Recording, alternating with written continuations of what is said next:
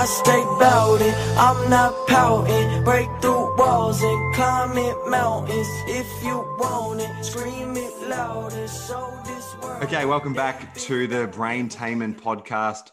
Today I'm joined by someone with a remarkable story who I was really inspired by when I first came across this young man, and perhaps most notably his accounting of that story, which of course he'll share today, and we'll unpack from there his perspective on resilience and grit, and working to rebuild a positive mindset, even in the midst of tremendous challenge, is certainly something that this man exhibits. I talk a lot on this show about overcoming challenges, rebuilding our mindset, and trying to find a balance between controlling the controllable and working to find a level of acceptance for the things we can't. And my guest today is absolutely someone who can talk to those things.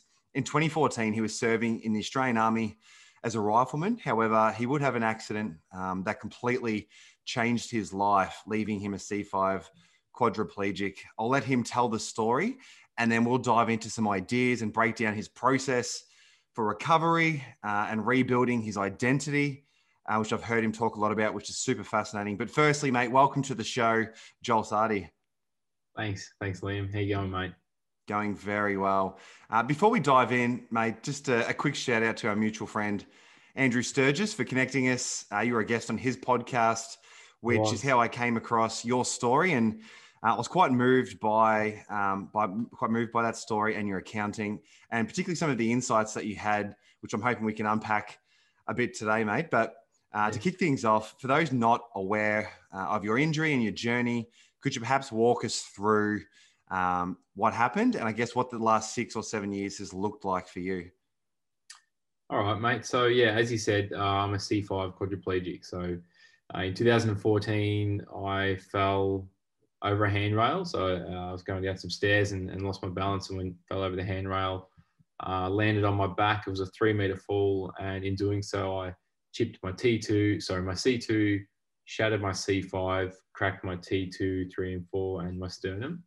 And in doing so, the C5 vertebrae pushed on my spinal cord, and that immediately rendered me a quadriplegic. So no movement from the shoulders down, or at least no control from the shoulders down. Like I can move my arms, but I've got no dexterity or no triceps. So makes things pretty difficult, to say the least. It meant that I basically woke up one morning in my bed and went to bed that night in a hospital bed, and woke up the next morning a quadriplegic in a hospital bed, and that would be the case for the next 12 months in hospital, and still to this day waking up a quadriplegic. So what is it, nearly seven years on from my injury.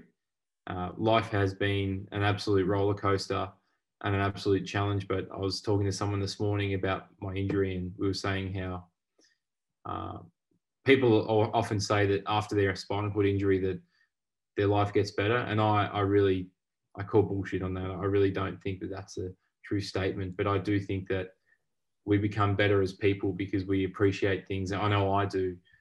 I appreciate the smaller things. I appreciate people and conversations and experiences more so than I would have. I stopped to smell the roses. I stopped to enjoy things a lot more.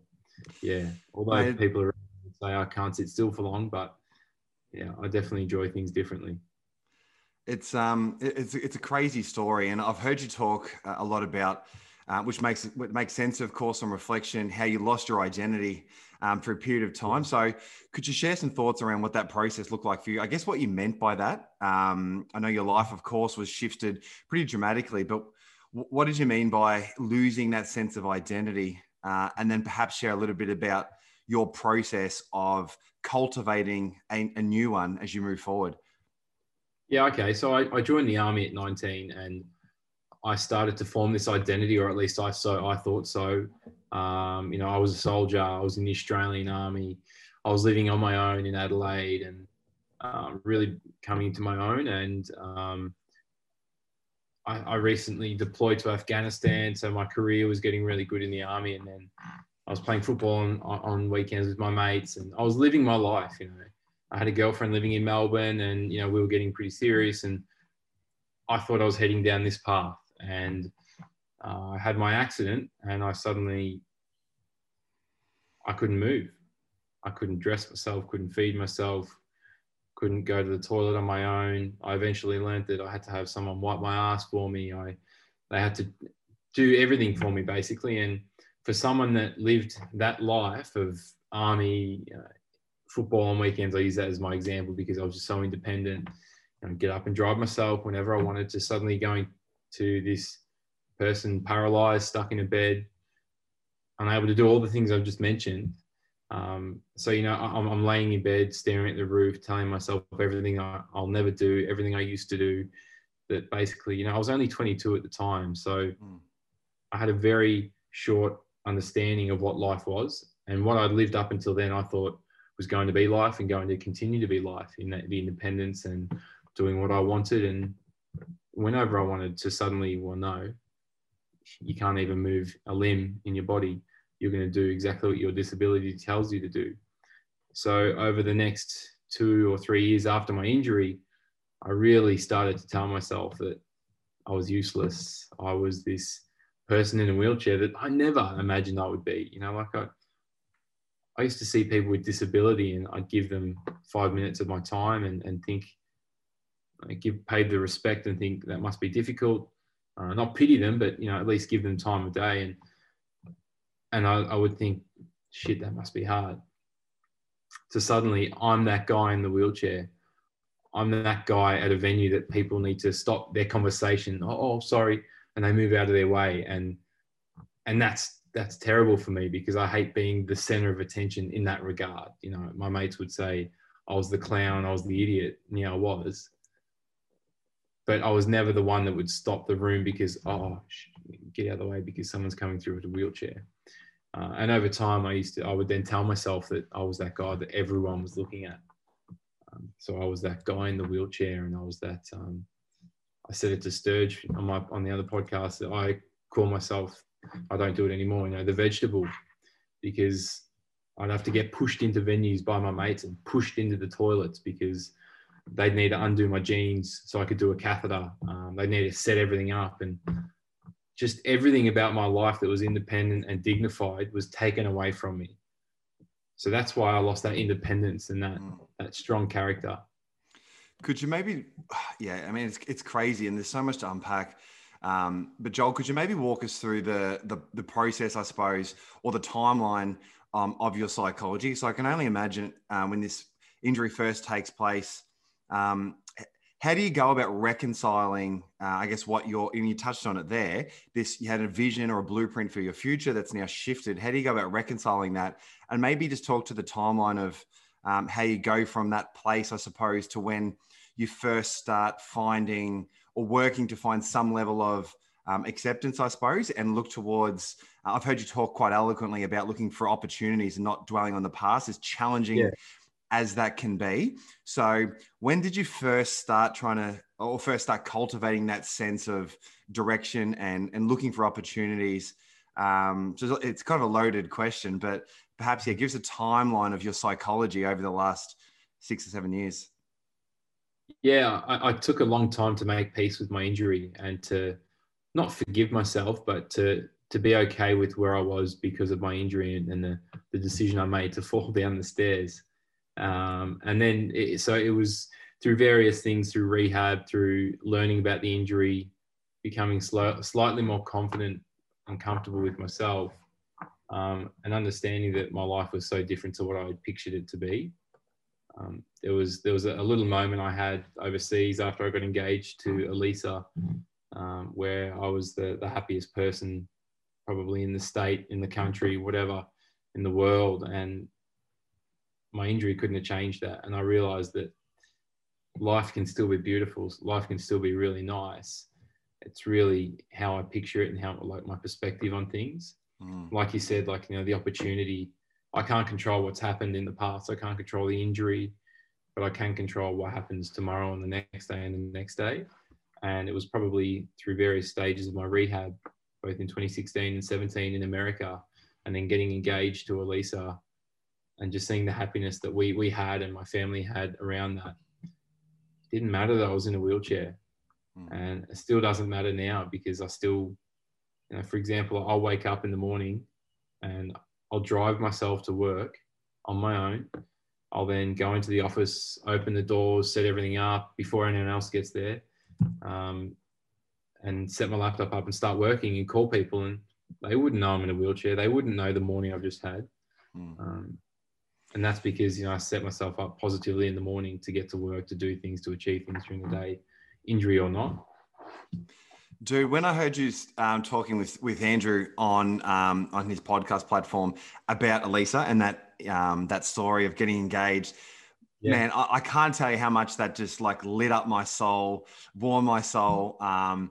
Because again, going back to that idea of seeing opportunities and not dwelling in the past too much, I think everyone understands that on a very sort of cognitive or logical level, and everyone would agree that makes sense. It's an empowering way to kind of view life, but you know, when you're in the thick of it, it's really hard to kind of to execute against that, I suppose. So I think just for the people tuning in, could you maybe just give us that story of proposing, how that unfolded? And essentially what I'm trying to get to the core of is, I think it's fair to say, you know, what you've experienced and what you've gone through is certainly extremely challenging, but then to get to a place where you can experience such joy, such appreciation, I think is one of the more wonderful things. And a lot of people get stuck in various circumstances and don't quite sort of get through that.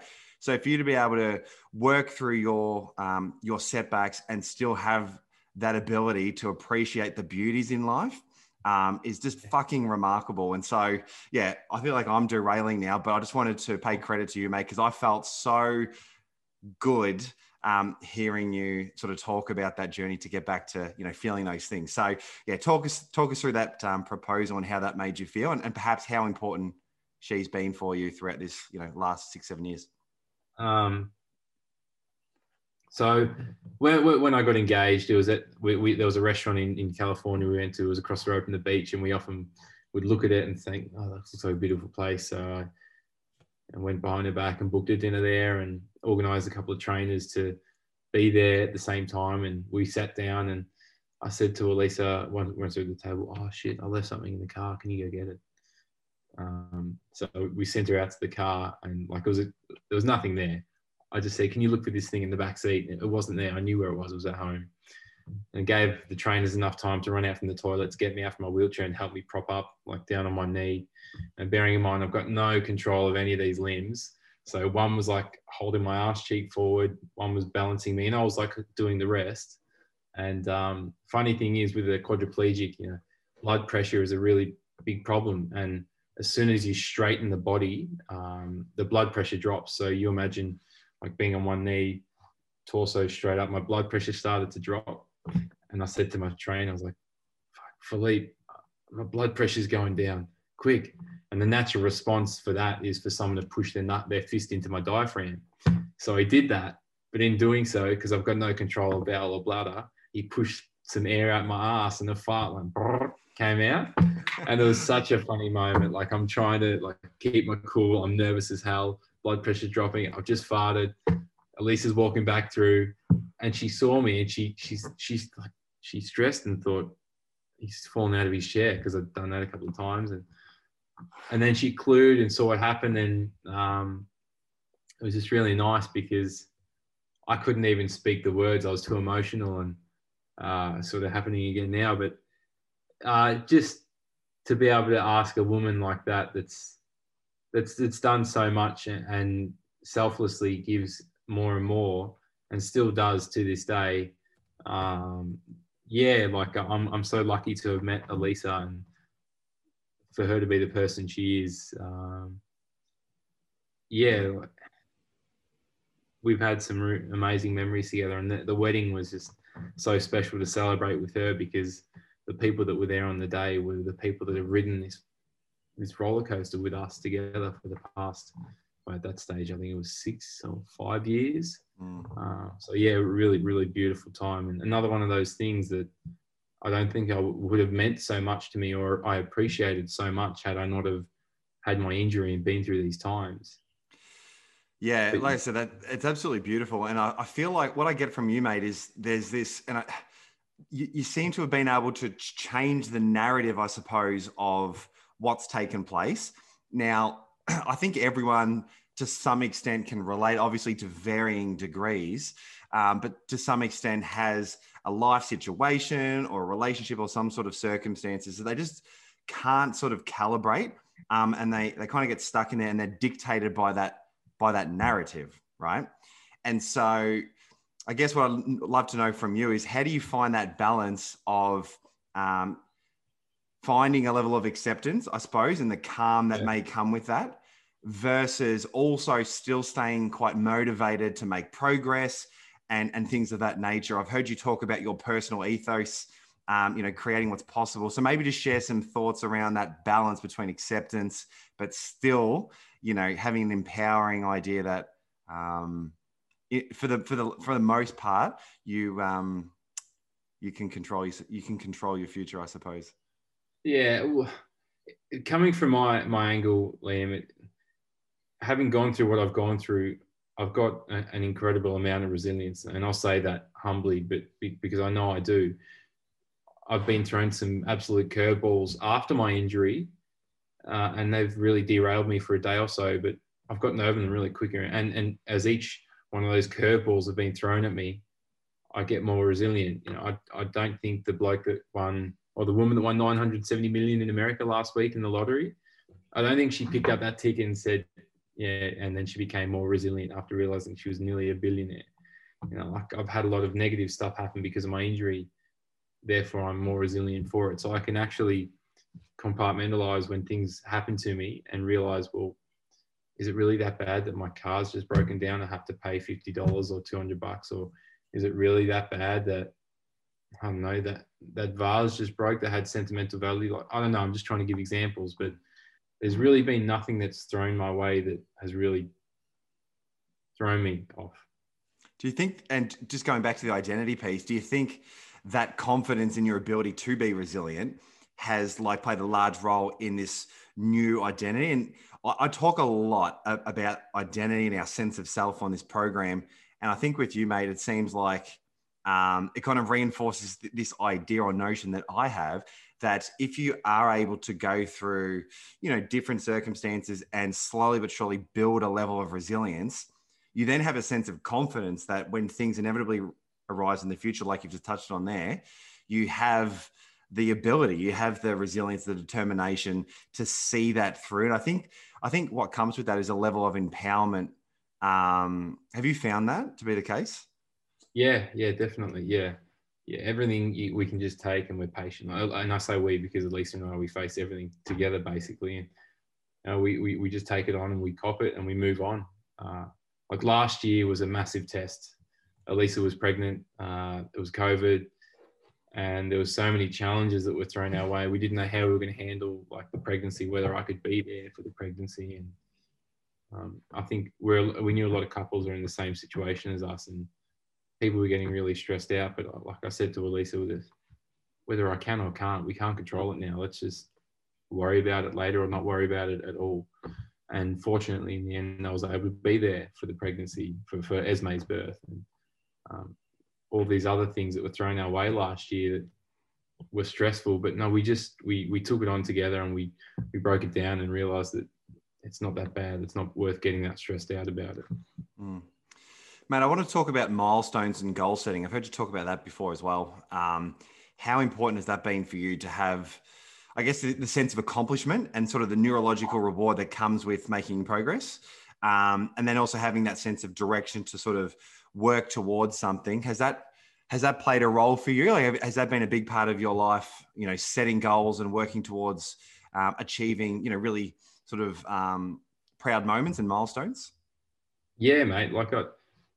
I think without a goal, I'm lost, and without knowing what I need to achieve by the end of the month, by the end of the week, by the end of the year, it's a weird feeling for me. I guess I probably always did it a little bit before Army, and it may have been, before my injury, it may have been like a financial goal to save X amount so I can buy something, or like an investment property, whatever.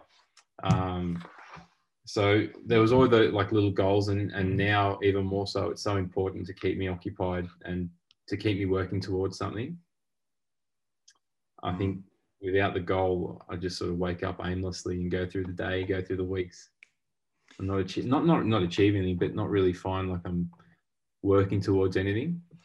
I think that's very normal for most, and I reckon it potentially may be amplified. You know, for you, with so many things that others may take for granted. Of course, for you, you know, a big checkpoints, I suppose. So, could you talk us through some of the progress that you have made, and what some of those milestones have been, and then maybe if there's been any kind of best practices, whether it's, you know, ideas that you consider or things that or habits that you do daily that have helped get to those milestones? So the early days, if we're talking injury, I was at a stage where I was that bad where I'd wake up every morning and cry because of my injury, and Mum would find me sobbing in bed or sobbing in my room, or when people would come, I would just break down. So the goal was like to make it through lunchtime without crying. And I was able to do that eventually because I was able to talk to people about my injury and accept it a little bit more. And then get through the afternoon by going to the gym or doing something meaningful at the gym or independent, like just drinking out of a bottle on my own. And because I was in tatters early days, and then the goal was to get to America and do some rehab, and we did. And in doing so, I learned that there's so much more that I could achieve as a quadriplegic, like physically. I'm talking physically.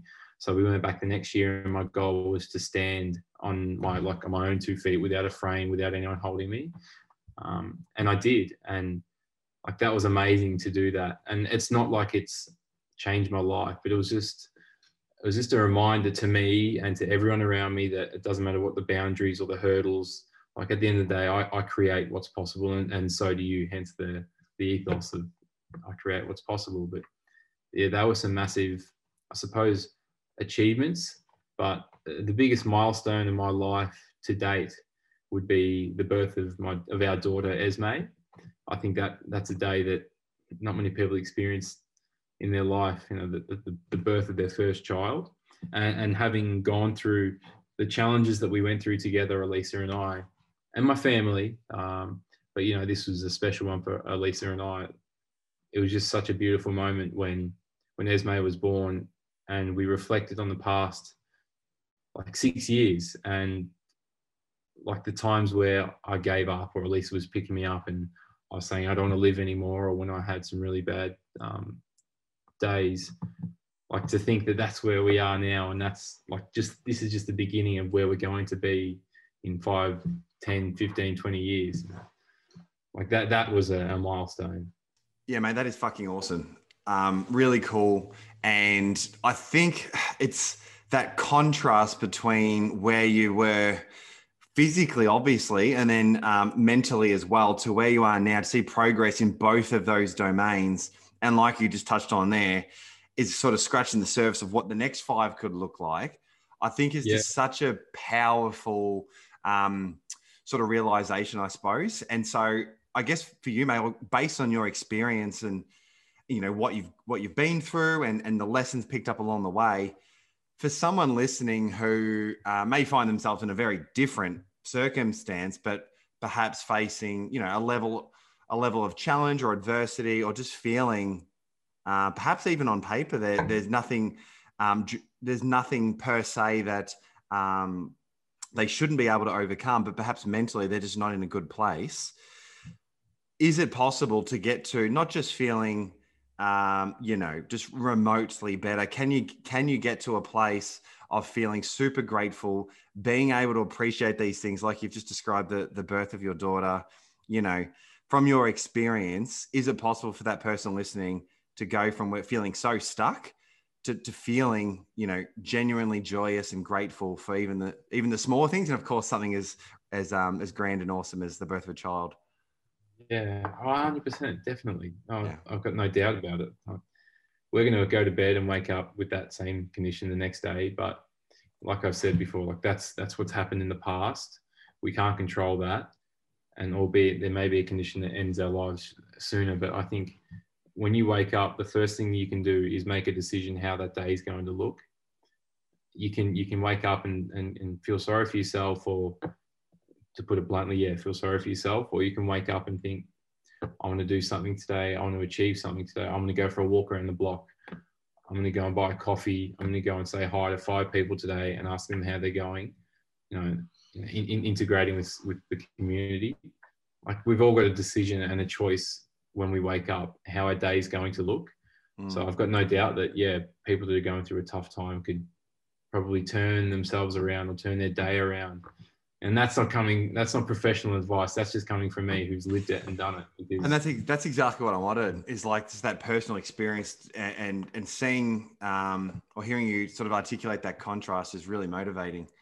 So for you, mate, what's the next five ahead look like? Is there any big milestones in terms of like recovery or things that keep you, like you said, you touched on about feeling that sense of like direction and, working towards something? What's currently kind of in your mind's eye at the moment? Yeah, well, like I just said there before, I don't have that professional advice to give to people. I want that to change. So I'm going to uni this year and next year, and hopefully that's it. I don't want to fail subjects. I just want to get it done. I'll study psychological science at ACU, maybe 2.5 years, I think it is. So that hopefully coming out the other end, I can be somewhat of, I don't want to be a counsellor, but I'd like to work with people in like culture management or change management, or somewhat like a welfare role with veterans, with athletes or whatever, to be able to help people professionally. So that's my goal for the next 2 years. And that'll be a massive challenge, like I've had to cut a day of work. We've got Esme at home, so I'll have a big distraction machine at home. I'll have a lot of study to do. My weeks will be busy, but I think, what's the saying? You want something done, give it to a busy person. Mm-hmm. Hopefully that's true with me. Mate, you got a bit going on. Yeah. Well, yeah. Like I've said a couple of times, mate, just hearing you speak and even just chatting with you now, I think you've got some really important ideas and insights, and obviously a personal experience that can really help people. Not just the cultivation of grit and resilience, which we've spoken about, but also just that, getting from a place of feeling really, really dark mentally. And I think we've only scratched the surface of that now, but to get to a place of feeling joy and gratitude and things like that, I think that is so, so powerful and really inspiring for all people. So mate, I really appreciate you carving out the time to come on and chat with us today. If people want to follow your journey or connect with you in any way, how can they reach out, or how can they find you? Yeah, I have an Instagram page called Joel Sardi. My name, same spelling. Sweet. There's a Facebook page as well, but look, I think the Instagram gets updated more. So cool. Elisa runs that. Awesome, mate. Well, yeah, you're a legend. Hopefully we get the chance to meet in the flesh, sometime in the near future.